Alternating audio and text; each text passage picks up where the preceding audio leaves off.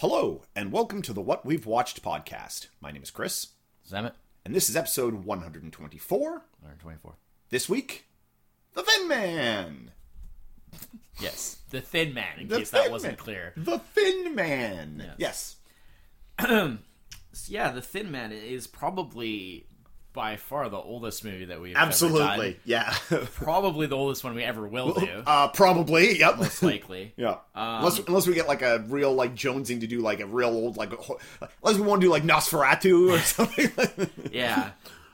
I mean, we've mentioned other things, but I think as far as straight up just viewing. So The Thin Man was released in May of 1934. Yeah. Was written by Albert Hackett and Francis Goodrich, based on the book by Dashiell Hammett. Interesting thing about this is and directed by W.S. Van Dyke. Yeah. That is such an old Hollywood name. Oh, super! It like feels fake. It feels like a fake name. I mean, other than Dixie Van Dyke using the initials. Yeah. But Albert Hackett and Francis Goodrich were the writers. Were actually husband and wife team. Yeah. Interestingly, Francis Goodrich died in 1980. Francis Goodrich was about a decade older than her husband, and she died in 1984 at the age of 93. Yeah. And Albert Hackett died in 1995 at the age of 95. So they both lived into their 90s, and they were married basically their whole run there. Which I thought was kind of interesting, especially given the sort of that the marital dynamics is such a big part of this movie. So that sort of just, The Thin Man is a pretty well-known sort of classic film amongst those who know about classic films. It actually was the start of a series. They made 6 of them. Yeah, I only found out about it recently from another podcast. Where it was brought up, and I was like, that sounds interesting. And usually, my viewing of older movies stops at around, the early 50s. Yeah. Bit of 40s. Yeah, a bit of 40s, but most of the time I don't usually go back much later than the 50s. And so the concept of, looking at something, really old, this may be this is, no joke, probably one of the oldest films I've ever seen. And, also, it's very highly... Yeah, critically, it was nominated for an Oscar. Super well regarded. Both this and the sequel. The sequel actually the second one actually even higher regarded. Really? Than this one. I'm gonna take the opportunity. I want to see this. I had certainly heard of it, but I had never seen it before. It's just one of those things. I didn't really start getting into really exploring the 30s and stuff until relatively recently. And this was sort of on the cusp of going into the, pre-code into code, because this was produced as a pre-code film, which you can definitely tell, but because it wouldn't have passed. No, but there's some interesting. But it came from 34, which was when the code kind of started to. Really come strongly into fact. The code actually existed. A lot of people don't realize that the code actually existed before that. Yeah. It just was. It wasn't mandatory. It was very toothless. It was not. It didn't really have the power. Yeah. But 34 is when it started to really be heavily implemented. So this is probably one of the last, kind of ones to really come out. And even this, depending on where it got released, certain places there was a few lines that were edited out. And understandably so.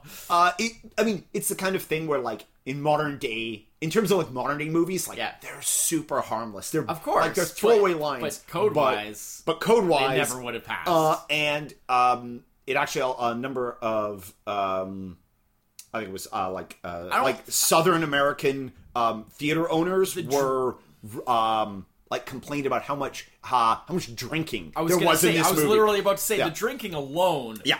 Probably would have been a huge problem because there's we'll get into there's no consequences. There's nothing depicted as the evils of drinking. No, it's casual drinking and being drunk. Being drunk is part of this 90% of the time. Yeah. like drunk, not like falling down drunk, but being buzzed at least. This movie Nick is basically buzzed, like pretty much. Movie. This movie is to casual drinking what Bright Lights Big City is to casual drug use. Yeah, like that's a Michael J. Fox film from the 80s where Michael J. Fox does a lot of cocaine. It reminds me a little bit of like in Bond, in the Bond books. Like he drinks quite a lot in that too. People have done like analyses of like what his liver might look like in the books, and like how like literally he'd be just dead like 1,000 times over the sheer amount of volume. But also like smoking, like he smokes like 40 to 50 cigarettes a day. Yeah. To his credit, no smoke, no big time smoking in this film, which is a little bit here and there, just like people just like. And gatherings, which is actually hilariously like antithesis to like going into the 40s and 50s. Yeah, where like in the 50s, everybody smoked all the time. But smoking wasn't a taboo thing. Yeah, smoking was something your doctor recommended. It was like it was see the ads on TV, like the great taste of the roller coaster of drinking and smoking in movies and how that's accepted and not accepted is quite interesting. Well, it's because when smoking you don't get drunk. Well, that's it. Right? No. It was more drunkenness that they had an issue with. Yeah. And the idea that not showing any sort of consequences or any sort of, anyways, so basically the movie is a combination of mystery, detective, and comedy. Yeah. Which I would say, actually, that was something that I noticed that I felt if I was going to say anything that was in a way a flaw, is that I found that there wasn't really a great integration between the mystery and the comedy parts. They felt really separate. It almost felt like watching two different movies at times. Usually a scene was one or the other. Yeah. It was very much... Yeah, and it was very rarely did the comedy and the mystery cross over. And sometimes I was like, I'm not so interested in this mystery. Let's get some more comedy. And then other times it was like, what's happening with the mystery? Also, like there's too much comedy. Also, like the bait, like no, I never said there's too much comedy. There's too much because the comedy parts were hilarious. Yeah. Which is pretty much just all like all the Nick and Nora stuff, basically. Well, exactly. And there are times where I was just like, I don't even want the mystery. I just want more of them being funny. Yeah, Nick and Nora Charles are he's a retired private eye. Yeah. She's rich. So he's like running. He's sort of like helping run like the businesses. Her family businesses. Yeah, that and she's inherited. He's from New York, but has lived in L.A. for the last like 4 years. He's just out of the game. Just doesn't. But like clearly like smart guy. Yeah. But like he's also like a little bit older. Yeah, he was. So Nick is played by William Powell, who we talked about recently because he was had a major part in How to Marry a Millionaire. Yeah, he's playing like the sort of middle-aged guy, and he was great in that. Yeah. And we talked a bunch about him. Yeah, and I think we even referenced. Oh, you referenced the fact that he was best known for the Thin Man series before this. And of course, I had just heard about the Thin Man at that point. That was almost 20 years later. Yeah. Right. So it's interesting because when he was when they wanted to cast him, the studio MGM actually was for this where they were like, he's a little old. Yeah, they thought he was too old and too like stuffy, straight laced, which is hilarious because he is anything but. Yeah. He's like almost like he's almost like a kid in behavior and some parts. Well, the stuff with where I'm jumping ahead a little bit, but like the stuff where he's shooting out the balloons with the air gun. Air gun, that was the BB gun, that was actually like based off of like something that he did. Yeah, he was goofing around shooting the Christmas decorations that the set decorators were putting up. Yeah. And then they just impromptu decided to, and of course in that scene first thing Christmas morning. He's also clearly drunk a bit. Yeah. Well, he's like drunk for basically most of this movie, to some degree. At least a little bit. He's and then Nora is played by Myrna Loy, who they also had doubts about. Yeah, because she was known as like sort of the exotic femme fatale type character. Holy crap. The chemistry between these two actors. Well, you can see why they made a whole bunch more movies, right? Because not only did they make all the rest of the Thin Man movies, they made other movies. 14 films together. They made non-Thin Man movies together as well. Yeah, they were, and they both like talked about how like working together was just like it was so easy because they like didn't have to try at all to like work together. It was real good. The sort of looseness, that was something that's been talked about a lot. Or is talked about a lot with this movie, the behind the scenes aspect, is that like just the looseness that it had, like it was a lot of this like first take, super first takes, like also filmed in record time, like it's officially quote unquote reported it was filmed in 12 days, but it said more likely it was filmed in 16 to 18 days, but still the director was given 3 weeks to film this and came in way under all that, and they also filmed it on like a $250,000 budget. Or not even, it was like 225. 225. Like this movie was just banged out, and initially MGM was slotting this as a more like B tier film, and it made like over $2 million at the box office. And so instead it became like this huge hit. So like all thoughts about like during the production of this film was like way underrated and lots of doubt, and then like in the end, so at the beginning of the film, it was really funny when the MGM logo came up. Oh yeah. Because I was like, wow, I think that's probably must be the oldest MGM logo that I've ever seen. Yeah, absolutely. Because, I think like even really classic films like Wizard of Oz, very classic MGM film. Yeah. But even that is like, and that's only 5 years after this. I was 39, but it's color, it's blah blah blah. And this was like, wow, that definitely has to be the oldest MGM logo I've ever seen. And then they have the opening credits. It just, there's something about those like older movies where just that old fashioned. You get very brief credits right at the beginning. The opening credit background shot is like a bookshelf with like the Hammett book. Yeah. The actual Hammett book like in the background, just like the Thin Man, my Dashiell Hammett. Yeah. And then like you get those detailed credits where like you get like almost pretty much all the credits like at the beginning. Yeah. But it still only takes like because like so 30 few seconds because they just put up it's like one screen for like all the like key crew members. Because evidently it took one screen for the key cast. Like a tenth of the people to make a movie as it does now. Yeah. And then we meet Edward Ellis playing Clyde Wynant, who is the titular Thin Man.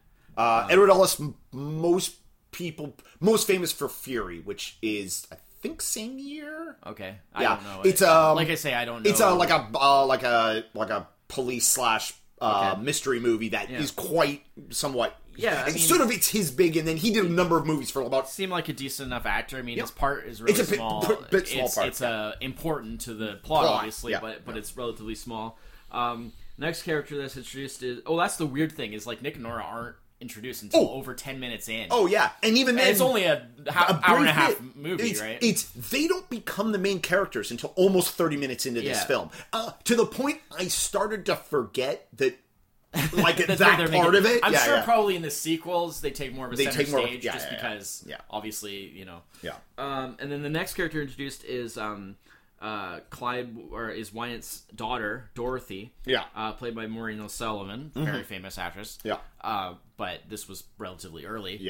And apparently she didn't like working on the movie that much because it was a smaller part, obviously, and.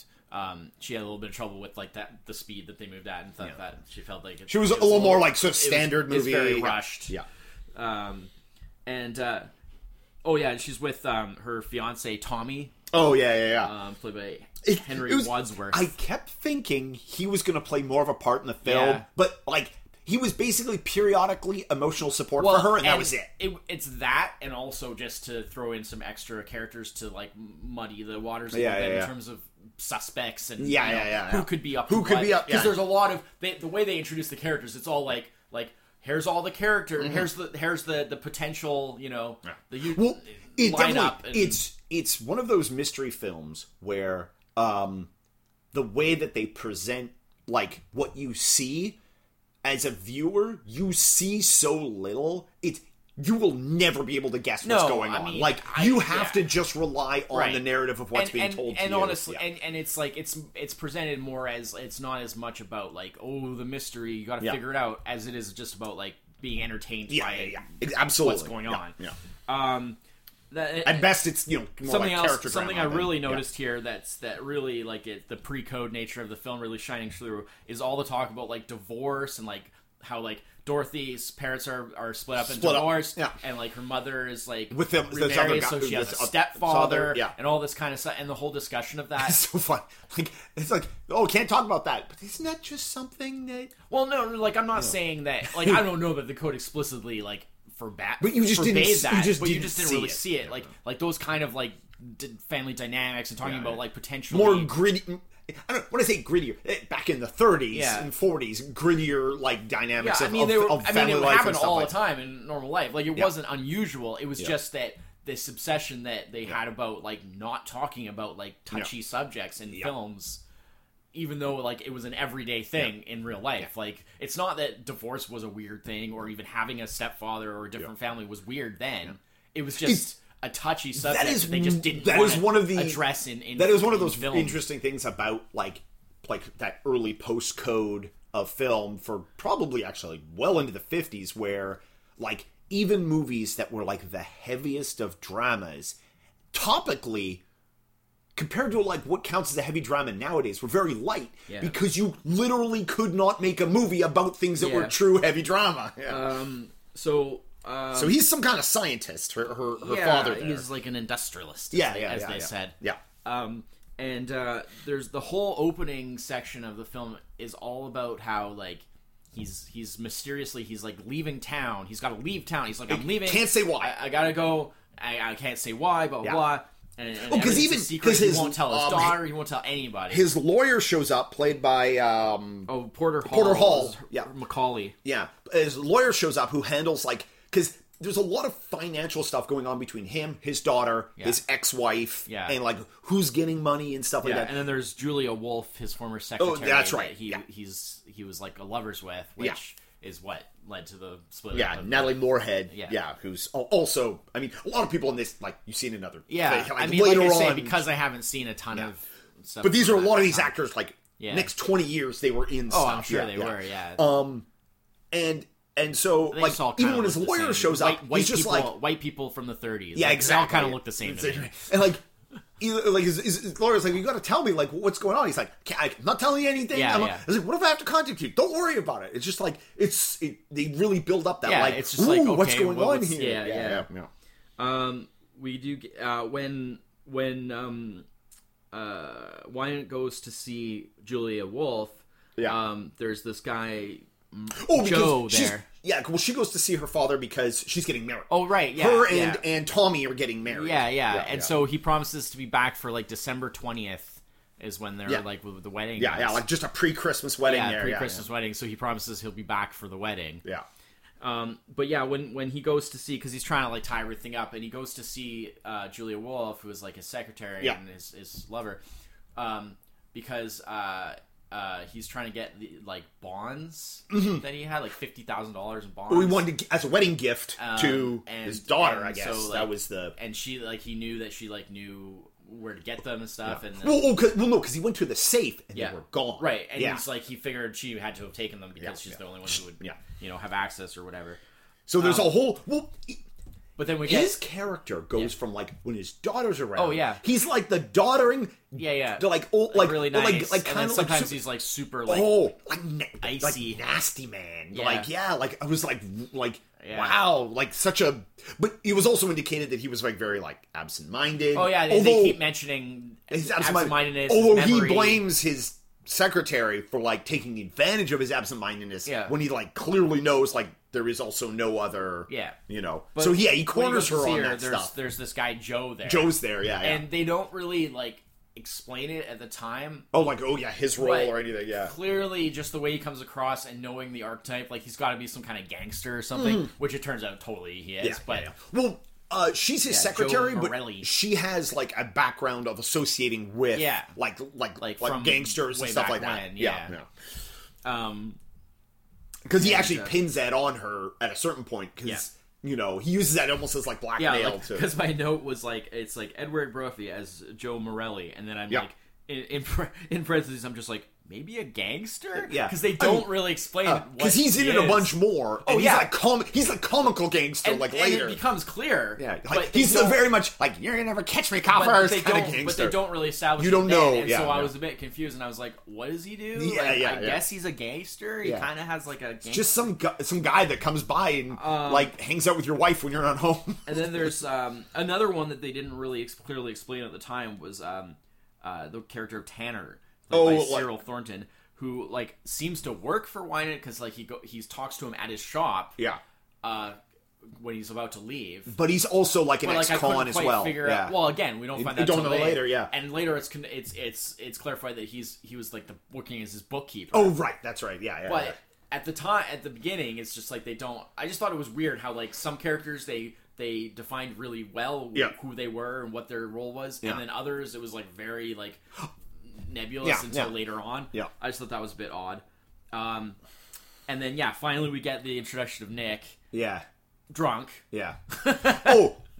Yeah. Already. Yeah. Well, the right post this is because we get the scene where her father's legs acting up. Oh yeah. And he's like, "Oh, the weather's bad." And they're like, "What are you talking about? The weather's bad." The shrapnel. Yeah. And then as we later find out, that is the only clue you get as but the thing is because they don't tell you. Yeah. Why he just says, "Oh, my leg acts up when it's bad weather," but they don't tell you the cause of it. Yeah. You can't put two and two together as a viewer. For sure. It almost feels like a line was missed or something there. But that's where they're very tightly put together movie, but there are a couple of goofs. Yeah. And this is one of them because they leave and it's snowing, but like by the time how like time passes in the movie, that meant it was around that time. It was like late September, early October. Yeah, there would not be any snow at that time, and so it's like one of the goofs. But they were filming at that time of year. So it just happened to. Yeah. Again, the super tight filming on this. They just incorporated that. Yeah, because it skips down right to Christmas. 3 months later. But so like I love like Nick's like introduction in like that whatever. Oh, he's in in the bar. Like, it's like some kind of. Well, they're having some kind of like restaurant. I thought it was something related to their wedding because they keep talking about my dad hasn't come back yet, and I thought is this like some like pre-wedding like party or something? It turned out it wasn't, but because they seem to know a lot of the people there and stuff. And then you meet Nick who's making drinks, and already drunk. Yeah, that was and already drunk. Yeah, and then that's where she bumps into him because she recognizes him from. Well, when she was a little girl. He helped her father with a case where like there was a guy that was like threatening to kill him or something. Yeah. But that's hilarious. And then Nora's introductions with the dog. Yeah. She comes in with the dog, and they're like, "Oh, you can't bring the dog in here." And it's like, "Oh, it's okay, it's my dog." Yeah. But Asta. Asta. But he keeps like. Introductions and how they go around with the like, "Oh, this is my wife, this is my dog, this is my dog." Oh yeah. And, like, you introduce the dog first. And there's the thing. He says he's like, "This is my dog and my wife," and Nora's like, "You might have mentioned me first in the billing." Yeah. You might have. Well, because then he says something about the dog's quite well behaved, and it just fly. And this is where the movie takes it, because up until now, we're like 10-15 minutes into the film, and at no point has this film been like funny or anything. Not really. And then they immediately bring in, as soon as Nick is on screen, like he's cracking wise. Yeah. The scene starts with her getting yanked around by the dog. the like clearly not well behaved dog. The sit and the dog sands. He tells the dog to sand and it sits, and he's like, ta-da, see? It's like so good. He's clearly a man who does not take much anything very seriously. No, he does not. And the way like Nora she plays off him so well classic. with that. I mean, that's what it's all comes down to. After this, because she has them line up, because she's like, how many, what have you drunk or whatever, and it's like he's had 6 shots or whatever, or what is it, 6 martinis. 6 martinis, and so she orders the waiter to bring, because they give her the drink right away when she gets there, and then she orders the waiter to bring 5 more martinis and line them up. She's got to catch up. To catch up. Cut to next day, she's waking up on the bed super hungover. Well, because and the dog is just standing there on the bed, right next to her, just judging down. that dog. It's The one, like, it's almost borderline slapstick what they do with the dog in this film. And it's very much of the time the other comedy. Co-star. It's like, it is really... It's like Nick, Nora, and Asta. Like, the dog consistently... I hope Asta's in the other movie. Yes, he is in the other movie. It's actually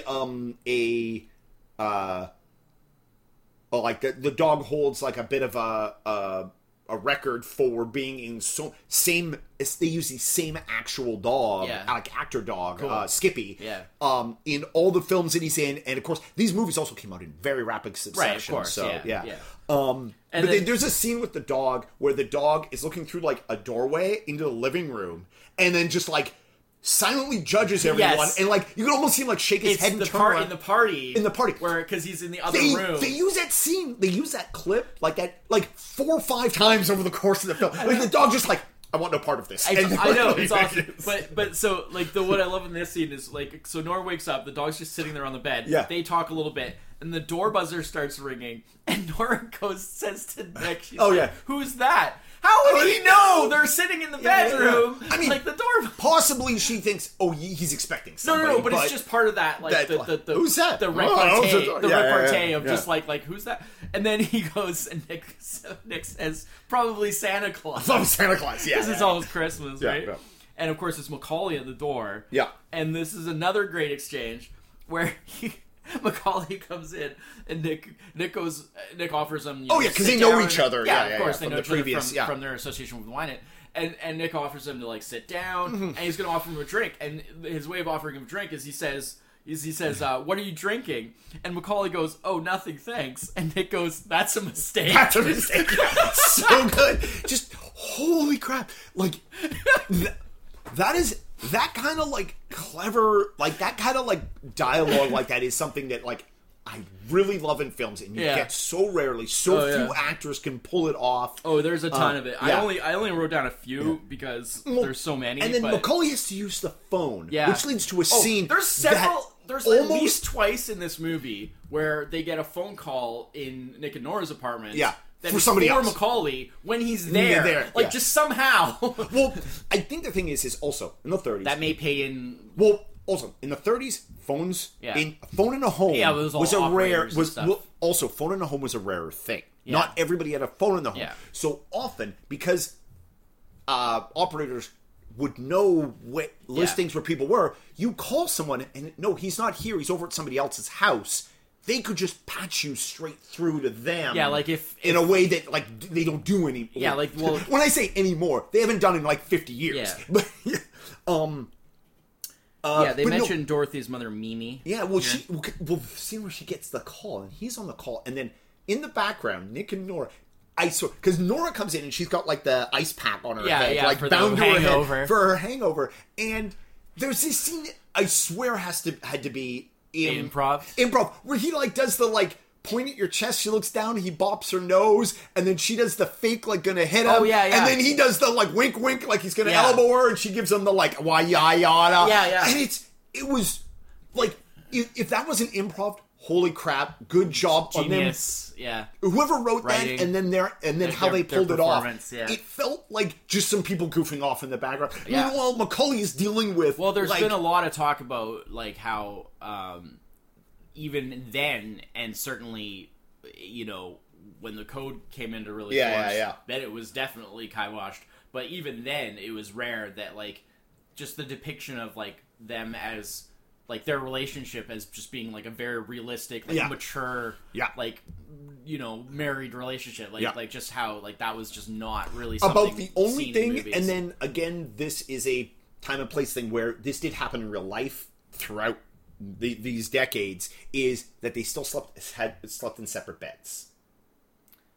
And I know that was something that came and went with the code, because I know for a while, like, because there was the bed, the nightstand between their two beds, and I know during the code time there was things like if the guy was in bed, the woman had to have like one foot on the floor, and there was like a whole bunch of weird rules and stuff like that, depending on, but also during that time period, sometimes people, because they had different hours and stuff, people just slept in separate beds. Like, it was actually not that.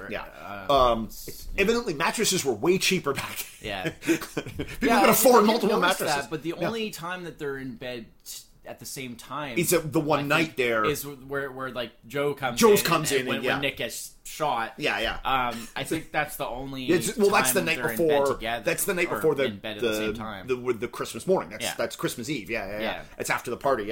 But so I love that. So Dorothy's mother Mimi gets mentioned. This is where like Nick confirms that he hasn't worked as a detective in 4 years. He also has no interest in this. This whole like. Well, they're supposed to be on vacation. Right. This is somebody else's problem. He's retired. This is a family affair. Nothing to do with him. He's quite happy with. Everybody and his dog wants him to. Probably obviously his dog also wants him to. Obviously, he has a good reputation. You know, because even the police are like. Usually you get that cliche of like the police being hostile to like private detectives and stuff like that. But like even the police are just like cool with him. So like he must have like a pretty good reputation. Like clearly, like they know. Like when you meet the detective there, Inspector John something or other. It's like Guild, I think. Yeah. Nat Pendleton, played by Nat Pendleton. Who, by the way, if that movie is made now, that role will be played by Josh Brolin. Because he looks almost exactly like Josh Brolin. Because of our upcoming top 5. I was thinking about. I just should have been thinking about it, and I was like, if this movie was really. That's exact. I was like.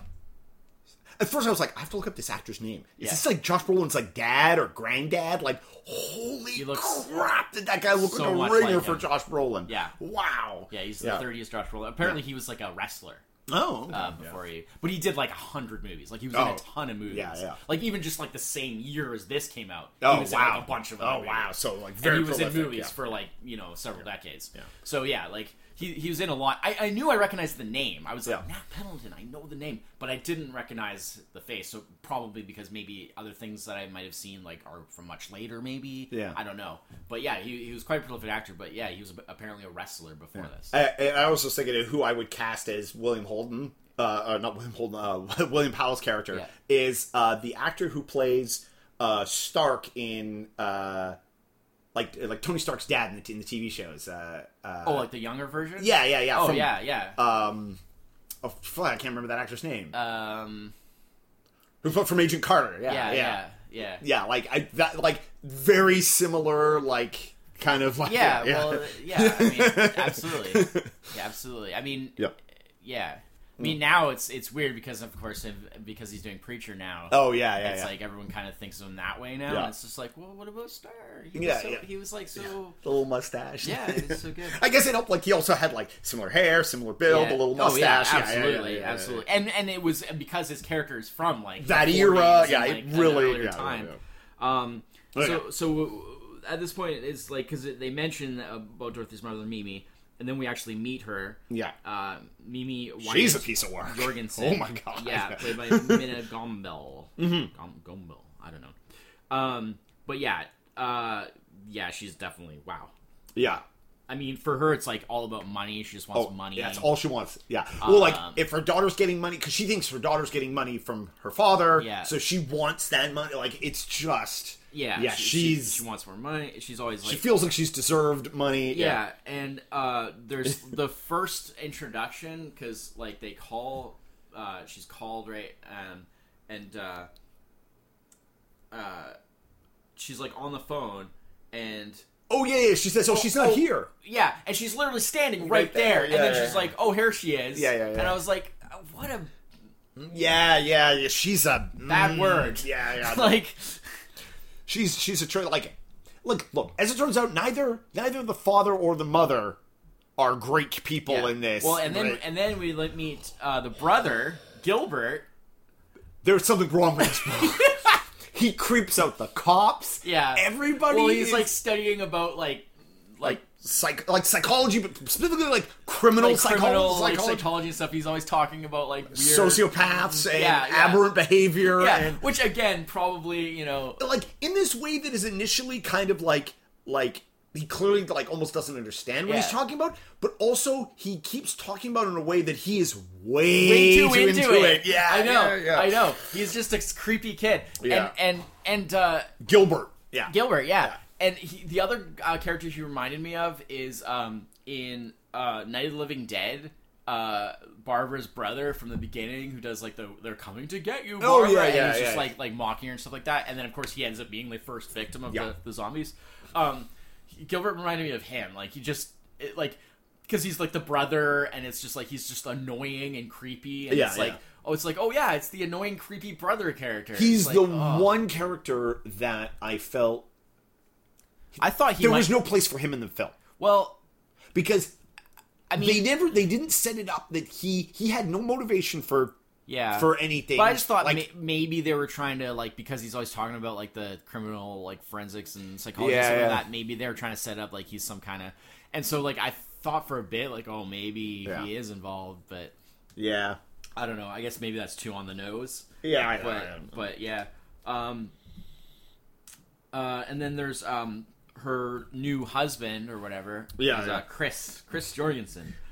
Played by Cesar Romero. Young Cesar, youngish Cesar Romero. 30 plus years before he's the Joker. And that was weird. He's in it very little. Like he has a few scenes. Yeah, he's not in a lot, but he basically Romero, like bails on the whole situation. He's just like, I'm out of here. Yeah, he just doesn't want any part of it. Well, which as you turn out later, because he's actually already he's still married to somebody else.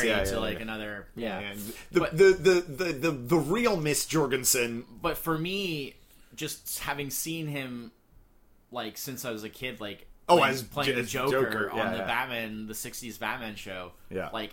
That was so weird to see, like, a super young Cesar Romero. Like, that just blew my mind. I was like, wow. Well, Like, it reminds you of how old he actually is when he got around to playing the Joker. Oh, yeah. He was, like, middle-aged. Oh, yeah. I mean, they all were, right? I guess like, that's true. Much. That's true, It was always, because it was, like, Burgess Meredith and, like, him and you know, most of them. I guess not all of them, but for the most part, they were all kind of, like, more veteran actors. Because that was kind of the idea, like, in the Batman TV show, was, like, all the villains were, like, you know, it was, you know, Vincent Price playing, like you know, I think the concept was he's, like, they'd been around a while. Well-known character actors and veteran actors playing them. But also, like, the villains they were playing had been around a while. So, like, this conflict had been going on. And, I mean, so you get the older... I guess it makes, like, Heath Ledger probably one of the youngest Joker... Probably the youngest Joker ever, well, because, by far, because, I mean... Even Mark Hamill, who does the voice of Joker, he's older than... Yeah, and obviously Jack Nicholson was in that same range. Was like middle-aged too. So Mimi calls because she wants the money, of course. And calls Mrs. Wolf, Julie Wolf, to agree to meet. But when she arrives, Wolf is dead. So that's the first actual body that we get. Which was interesting because, like, at this point, like, you think. They give you the indicate that, like, that is the mystery, who killed her. And actually, the mystery of finding out how she died is actually, like, it is almost in a way the primary mystery, because we don't find out about... Yeah, well, they just keep talking about how, like, Wyatt hasn't been seen. Although some people say, like, they think they have seen him. Mimi says she met him. Yeah. And, which, I mean, you know, that turns out to be... Of course. Bull. Yeah. But you don't even find out like why it's fate until... But I gotta say, like, as good as the movie was, I definitely was less enthusiastic about the scenes that were based more around like the mystery stuff than I was about just right up until the final dinner scene anyway. Well, but that's where they sort of brought the two together. Yeah. But like I often found, well, particularly the stuff that was with just other various characters that was apart from the Nick and Nora stuff. That stuff, I was just kind I just want more Nick and Nora. Which is why, I'll probably check out the sequels. Oh, for sure. I'm absolutely going to watch them. I'm actually going to watch the second one. At least the second one. Should we note? The second one, I believe it's The Return of the Thin Man or Another Thin Man. I think Another Thin Man is the second one, and Return of the Thin Man is the third one. Great puzzle. Is the first sequel, movie ever. Where they've, literally just same characters, the same, Huh. So it's got the Thin Man series is the first sequelized series like Hollywood sequelized series. So I was like, oh, that's interesting. But yeah. So yeah, because this leads to the cops are are mostly introduced at this point. Yeah, and they're so ridiculously over the top, like tough guy cops. Like I find that very funny. Mm-hmm. Like they're so just like you know, yeah. I thought it was pretty funny. And then there's the Christmas party. The Christmas party at Nick and Nora's, again, which is ridiculous. It's like a bunch of their friends, but evidently a lot of the people that they know are people that he caught. Yeah. While he was a private detective, like Face or whatever. Yeah. They like served their time, and are now like reformed, and like no hard feelings. Yeah, and it's like. Well, and it's such an the guy wants to call his mom. Yeah, there's the guy, the old. Go ahead, use the phone. Call your mom at Christmas. Yeah, and there's like the guy who's got like he's like managing the boxer or whatever. Oh yeah. He's just like this big like brute that like doesn't say anything really. Like the guy with no front teeth. It's like, tell Nora she's great. Oh, okay. Yeah. Well, and then when Nora comes by, tell Nick he's the best. Yeah. Everybody's super drunk. And it's so weird. Like just all the little bits of behavior. Yeah. And all these like random like bizarre characters that you never see again. Yeah. Well, not never, but a couple of them almost never anyways. Yeah. Because the dude with the boxer comes back a little bit later. But yeah, like it's just so weird. Like that Christmas party scene is just bizarre. And then, like you said, there's the thing with the dog in the other room. Yeah, he keeps peeking into the room and being like, "Nah, I'm out of here." Yeah. And then they use him as like the punchline to whenever anything gets like way too over the top. And then people keep showing up. Yeah, just to the door. Yeah. And then eventually they just go, oh, like don't even just send them up. They call down to like the front desk and they're just like, just keep sending them up. Like don't even don't even find out like who they are. Like they're all Nick's friends. Doesn't matter. Just keep sending people. So like up, all these people come up. So like Dorothy comes over and then like Mimi comes over to get her and blah blah. And because they have to start sequestering people in the separate room. Because Dorothy talks to Nick about like wanting help with the whole thing. Because she comes got the gun. She confesses. She's like, "I did it." Yeah. And then he's like, "No, you didn't." No, like, I know you didn't do it. Not, She's got a gun. She bought at a pawn shop. Yeah. What was it? Was it because they find the gun later, and he's like, "Haven't you ever heard of the what was there's like the gun law about?" I don't remember. Called, and then Nora says, "Oh no, we're married." Yeah, referring to a different law about But I just like how as everyone arrives, because like they arrive and then like those reporters show up. Oh yeah. And then they're just like as everyone arrives, they just like give everybody a drink. Yeah, and they're just like, okay, here you go. Because by the end of this party, you've got this party that is clearly like way out, like somewhat out of control, involving a lot of like drunk ex-convicts, but at the same time all the main plot characters are there, each one like sequestered into a little room, and Nick and Nora are just like as they slide through the party meeting and greeting people, they're dealing with basically the family that is involved in this murder. The reporters are talking to Gilbert, and they have the whole like sexagenarian thing. Oh yeah. And they're just like, well, we can't print anything about that in the paper. He's like, what, sex? Blah, blah, blah. And he's just like, it means someone in there. No, because he says, because Gilbert's talking about his father. Oh, father, yeah, he's a sexagenarian. Oh, and then he's like, well, he's 60 years old. Oh, is that what that means? Is that what that means? Yeah. And then there's the thing about then when the police come. I guess it's in the morning there. Yeah. There's the thing with him shooting the things and all that. And when the police come, there's the... no, because that's when they come after... Because when Joe busts in... Yeah, because after the party... That's right. They're going to bed. Nick is hammered, yet he still gets up to get a drink for her. Yeah. He comes back. She gets up to answer the door. He drinks her drink. Yeah. Yeah. He leans over. That's why I noticed that they were in different beds. Right. Because the bedstand is between the two. He leans way out of his bed, picks up off the nightstand, drinks her drink, and quickly puts it back. And then that's when Joe comes in, and then she's talking to, and then Joe pulls out the gun. Yeah. But her back is to Joe, so she didn't even realize it. Yeah. No. And he knocks her out to get her back behind the bed so that she doesn't get in the line of fire. It gets grazed. Yeah. But the best is when, because the police arrive right after this. Yeah. And when they start like searching the room. Yeah. And they open up the drawers. The dresser, the dresser drawers. And Nora does the thing where she's like, "Hey, why are you going through my drawers?" Yeah. Which of course was like slang for like underpants. Back but then, it also sounds like that's one of the lines that got edited out of. So she goes, depending on where it was. Hey, what's the idea of going through my drawers? Because they're going through the drawers of the cup, and you get and Nick does the like.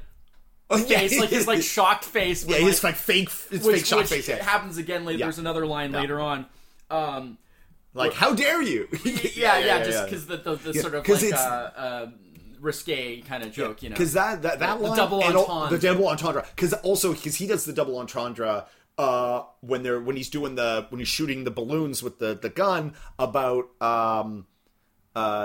something about like they're up in my tabloids or something like that. Oh no, because it's like he mentions that like because he got shot once and then it was like one of the newspapers said he was shot twice. Oh yeah, and it's like in the tabloids, it's like in the tabloids you're shot 6 times and then or something like that. And he's like they didn't even come close to my tabloids. They didn't even come close to my tabloids. That's another line that got edited out depending on where you saw the movie at the time. Yeah.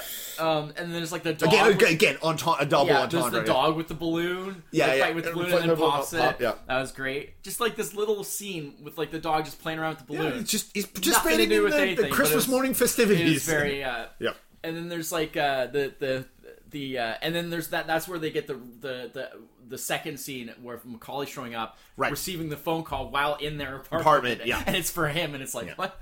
And they go through the taxi because they're gonna go and get involved in the case, or Nick kind of decides to get involved in the case. Yeah. And Nora insists at this point, it's funny because he's decided to get involved in the case. Like, the movie's almost over at this point. Like, it's hilarious. But he's such a good detective. We almost immediately... he's going to solve it all. Don't worry, he's got it. Well, but Nora insists on coming with him. Yeah. And he doesn't want her to come with him. Oh, so he puts her in the cab. He does where he slides out the other side, knocks on the door of the car. And then he's like, take her to go to Grant's tomb, please. And then she drives. And I was like, that's so mean. He does that, and then like the cops just look at him like, "You're gonna be in trouble." Pretty much. You're gonna regret that decision. Yeah, because they go see like Nunheim, which is like the dude with like the scar that's been like skulking around a bunch of the other scenes. He's the one character that you see like he's on the phone a couple of times. Yeah, but you don't know like in relation to what he's doing. Again, that's like that weird thing where they don't explain enough for some characters. And I think that's sometimes they have a tremendous amounts of exposition. And I think the characters that they don't explain a lot about are the characters that, as the viewer, you're the one you're supposed to be suspicious of those characters. Yeah, well, especially because of him, like because he's clearly, and it turns out he's like just this he's a snitch. He's like an informant for the and he's just like this like totally like weak, like he's like super like callow and weak, he's just like oh no, like is like claim to fame with the cops is like getting in tussles with his wife, who like is evidently exactly the same kind of person as he is, and so But I love how after this, because they have the thing where, well, I like how he like slips. He's like gonna go into the other room or whatever, and then he slips out the fire escape. Oh, and Nick knows that's what he's done as soon as he's left the room. Immediately, and the cops are just like, when's he gonna come? And Nick is just like, he knows immediately. Yeah, because he's like, oh, you're gonna want to post. Doesn't even hesitate. Yeah, because he's like, as soon as the guy closes the door, he's like, you're gonna want to get a cop downstairs or something. It's like, what do you mean? Well, he slipped out. What do you mean he slipped out? He just went into the. Oh no! Yeah. He like literally knows immediately. And then there's the great thing where they have the call with Nora. Yeah.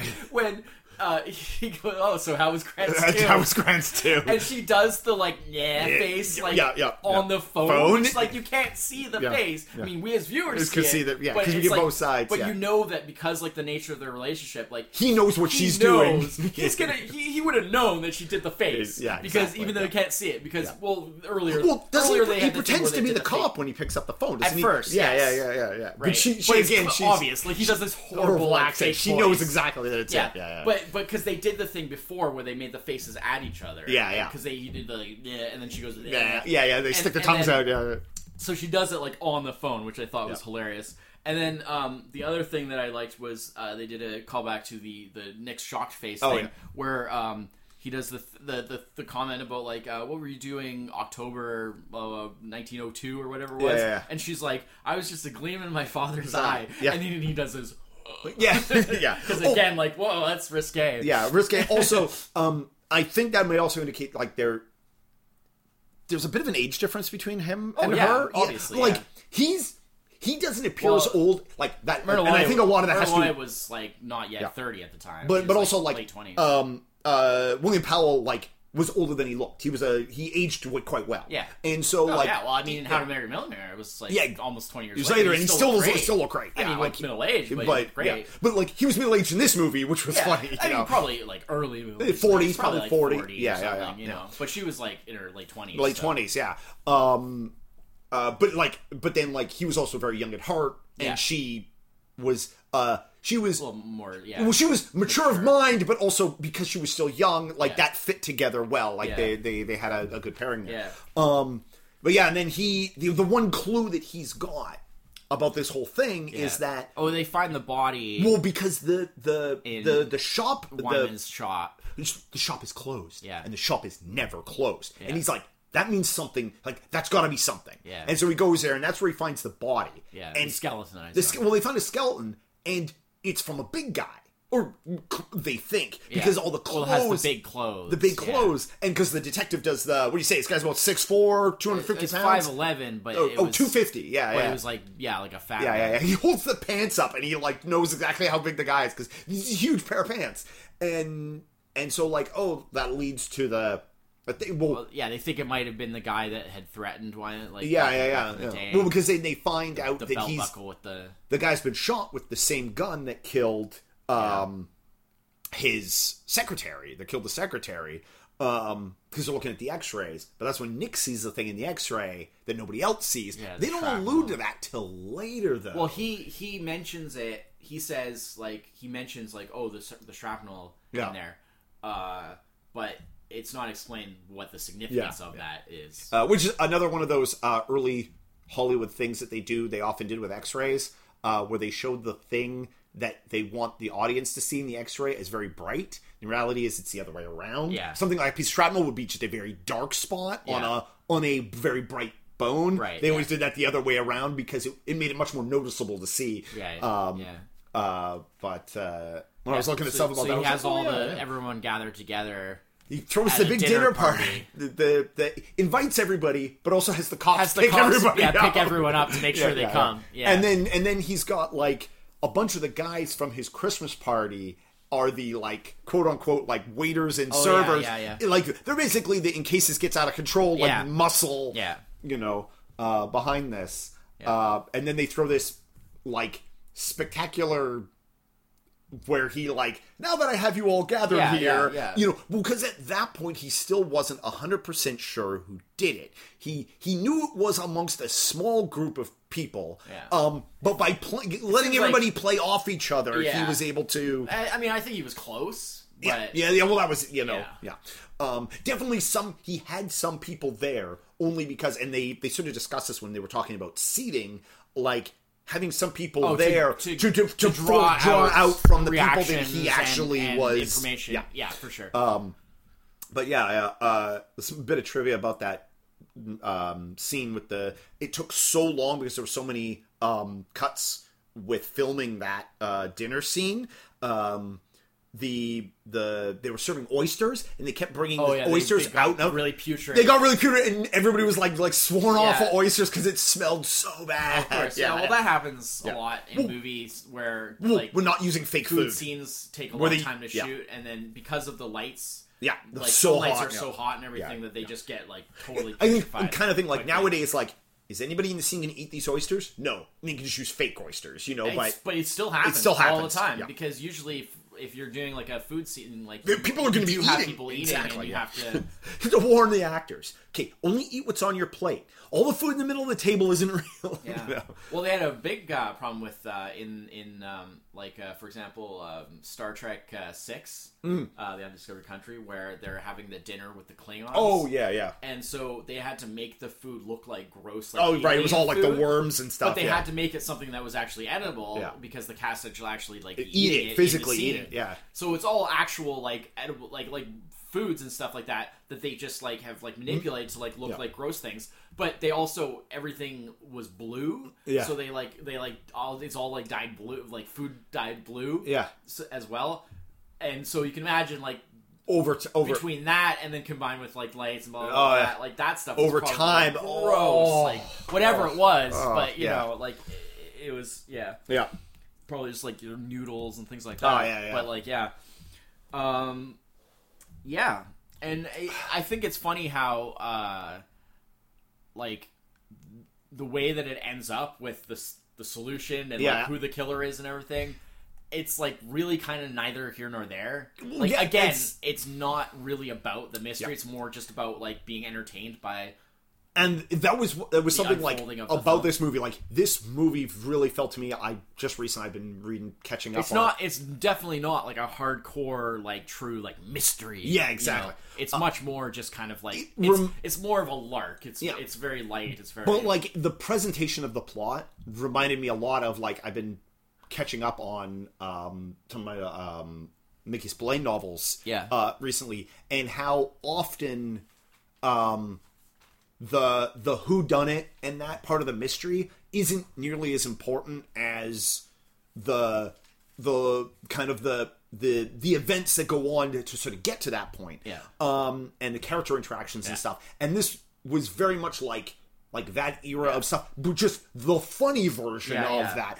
And I am super glad I watched this. Yeah. This movie was this super delight to watch. Yeah. I was... Like I said, like the only sort of criticism I make is I wish that there was better integration of between the two things. Sort of serious mystery aspects, which were not much anyway, and the sort of comedy stuff. It'd be what you would kind of... like tonal issues, like what you would sort of say like in today's... world. Of course, things like that were totally different back then. You can't really judge it by the exact same standards. But I really enjoy the Nick and Nora stuff. Like so much. Yeah, I'm absolutely going to watch the second one. That to me, that was the highlight, and everything when it wasn't that stuff, I was kind of lukewarm on. I'm like the second one is also very highly rated. I'm a little worried because in the third and fourth one they have a kid. Ooh. And I'm wondering at that point, does it start to jump the shark a little? Yeah, well, and also, of course... We're into the 40s at that, early 40s at that point. The later films, of course, are going to be full code era, so... Well, that's exactly it. You're not going to get those great, like, double entendres. Yeah, great, well, like, I mean, also, jokes. Like, they're not drawing from the same source material. Yeah. They're drawing from the same source material of the movie, but they don't have the backlog of that. But from everything I've seen, actually, the second movie, which was also nominated for Best Picture, also is actually on like Rotten Tomatoes and stuff. Actually, even more highly rated than the Thin Man. I mean, maybe it has a really good plot. I don't know. I mean, the plot of this one is this movie is still like Roger Ebert is like, or the like Ebert and Siskel were like, this is like one of the best films. This is top 100 Americana films. I just feel like it's like 97% rated. For sure.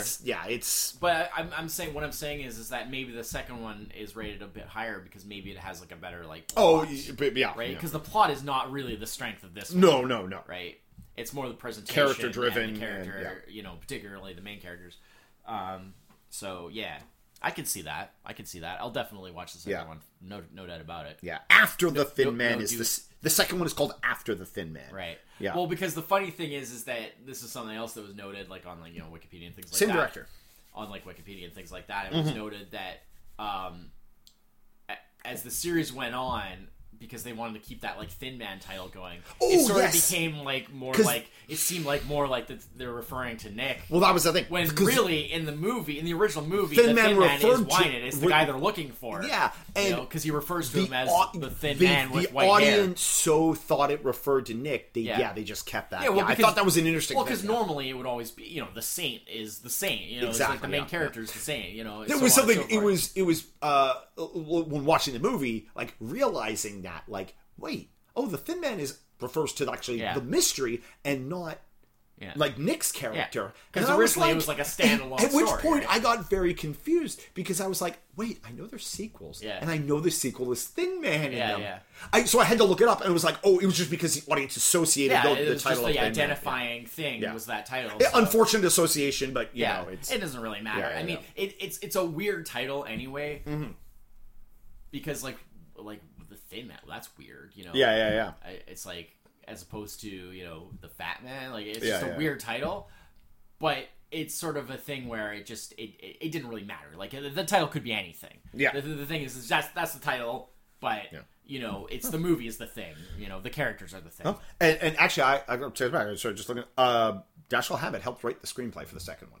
Cool. So it actually is a little bit more. That's neat. More linked than I thought it was. The director told the writers on this one told them, like, specifically told them to just use the novel as like the basic source material. Oh yeah. Not go and to basically like not worry about and to focus more focus their efforts more on the stuff of like Nick and Nora stuff and their like banter and their sort of like relationship, which I guess is in the book but not as much of a central thing.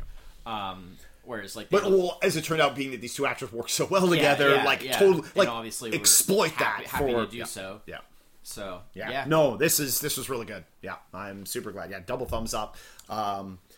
Does not, and then for anybody who, I guess this kind of thing probably should have said at the start of the podcast. 'Cause too late now if you've already tuned out because you don't think this is your kind of thing, but. Movies, like older movies, often have the reputation of being a little slower paced, because they're often a little more dialogue driven. This movie is very snappy. I mean, it's 90 minutes. A lot of movies around that time were around this. So like, you know, this is pre the ups and downs of movie lengths via decades. The big thing is that what it doesn't have that a lot of these things have, where, you know, I complain about this all the time, is it doesn't have like the repetition of scenes that don't do anything new. Right? The couple of times where they repeat an element, like say, you know, something the dog does, like it's because it actually makes it more funny, like to build it up. And often it's like a few second sequence. Exactly. Not an entire scene about, that like, does nothing but coming back to their apartment and getting a phone call while he's in their apartment. Again. A couple of times. Like it just builds the sort of humor. You know, it doesn't slow it down, you know. And I just find like Macaulay doesn't own a phone, evidently. I just find like a lot of times in movies and on TV and stuff like that, even they do things where they repeat the same thing, and it's like I got it the first time. They're not repeating it for like the effect. They're repeating it as if like I'm gonna forget what it was if they don't remind me. And it's like no, I got it. Like you just keep it moving. Like if you get to the climax, you know, 5 minutes earlier, that's 5 less minutes that I have to remember all this stuff. Exactly. So instead of repeating everything over and over, just keep it moving, you know? And that's nothing against, like, big, epic, like, super long movies either. I'm fine with those. I love those kind of movies if there's enough story to support it. Right? But don't pad it out. I hate when things are padded out. Like, I'm all fine for, like, 3-hour, you know, 4-hour movies even. If there's the story to content support it, right? If there's the content for it. I mean, don't make it long. We've seen a few films. We've seen a few films in the last few months, and that's been one of our number one. Have ridden both sides of it. And that's been one of our number one complaints. Is like, like every time, like when we see a movie that's good for the most part, but there's just too much padding. You know. And I realize a lot of times that padding stuff comes in the second edit after they focus test the movie, because the focus testers like, say things like, I got confused halfway through the film. And they're like, well, at the 70-minute mark, we have to reiterate stuff we did at the 30-minute mark, because sometimes you just have to accept that there's people that aren't going to be able to follow it, and you just have to be like, you know what, we're making a movie for like, I want to say smart people, that sounds really condescending, for reasonably intelligent people. And we can't really worry about the people that are going to get confused. Like, at some point, you just have to, like, accept that some people are going to be confused and just move on. You know, because there's no reason to punish the rest of us. Exactly. For that. Anyways, yes, it was so, great. Excellent movie. Next week is 125. Top 5 movie. Top 5 movies episode. I forgot how words work. we are going to be doing top 5 movies we would like to see remade. Yes. We've done actually a top 5 remakes already. Yeah. So we've done top 5 of things that have actually been remade, where we think that the remakes are really good and worthwhile. These are films that don't have a remake that we think should. Yeah. And that something worthwhile could be done with remaking them. Yes, just in sort of my preliminary poking at it, I definitely have I've got a couple contenders, and it's the reasons for each one I want remade is very different. I've looked at some lists online of similar sort of things. I should do that to give myself some more. Just to kind of give me an idea of some ideas. And one that's come up a bit, which I thought was kind of an interesting idea, and I feel like I can't really say enough about this because I'm not familiar enough with the material. But Breakfast at Tiffany's is one that comes up a lot because a lot of people are saying as classic as the film is, aspects of that movie don't age well. Well, I mean, obviously there's the the Japanese guy stuff, which is ridiculous. The Mickey Rooney scenes, the Mickey Rooney stuff, which you could definitely greatly improve on that. But also just things like being able to stick closer to the book and stuff like that, where there was a lot of stuff that they just couldn't do. Because of the course, time period. The standard of what you're allowed to do in literature is very different than what in movies at the time in the early 60s. Yeah. Or was it the early 60s? Was it 50s? Breakfast at Tiffany's actually I think that's... I don't even know, honestly. As a huge fan of Audrey Hepburn, I should know it was right around the sort of cusp of that, right? Yeah. It was I thought it was maybe 60, 61, somewhere in there. I could be totally wrong. I'll just cut all this out if I'm totally way It's 61. So 61. It was right on the cusp. I knew it was something like that. Anyways. I think, which I can totally understand, something like that. I was I don't know enough about it to comment on that. I don't feel it's my place. Yeah. Because I've never even really seen the movie. I've seen a couple bits and pieces. And I don't know anything really about the book other than what I've heard. But I just feel that's a good point. That's something that it's already considered a classic, but there are these kind of flaws, if you will. Right in that vein, that people just kind of accept as that's just part of the movie. Right in that vein, they did the remake of. Now the remake itself is actually a little old. And this was on my list of Sabrina. Oh right, yeah, where they that's 90s. Right? There was a 90s film, and they did a great job of modernizing that remake. Because you had it on your to me, as a big fan of Audrey Hepburn, always to me the biggest obstacle is who do you cast for Audrey Hepburn? Absolutely, in Sabrina and the remake, what's her name was fantastic, but it's now 20 years later. In Breakfast at Tiffany's, she's supposed to be a little bit young. That actress couldn't. Oh gosh, I can't remember her name now, but she did. Oh, I understand. But there's always more. There's always people. But I just thought it was an interesting idea. I was that's a good point. Because certainly there are especially with stuff that's based on books. Oftentimes you're you can go back and you'd be that old movie was good for what it was. But if you actually look at the source material, it's not really that great an adaptation. So maybe a good new adaptation would work. Yeah. Things like that. So there's a lot of possibilities. I haven't really looked too deeply into it yet. But I think it's going to be good. I think it's going to be good. I think it's going to be good. Could be an interesting one. I think just because of the wide-ranging possibilities. I think it could be an interesting one. Anyways, but so that's next week. Once again, I'd like to thank everyone for listening. Thanks for tuning in. And as always, we're on SoundCloud, we're on Facebook, we're on Google Play, we're on iTunes. If you've got a request or comments, you can leave them in the notes for right on this episode, or you can post on them on the Facebook for the and everybody has Facebook. So everybody's got Facebook. Everybody's got Facebook. And if you don't have Facebook, that's Bob Dylan talking. It's Facebook. Yeah, everybody's got Facebook. Everybody's got Facebook. Excellent. So until next week, I'm Chris. That's it. Cheers. Bye bye.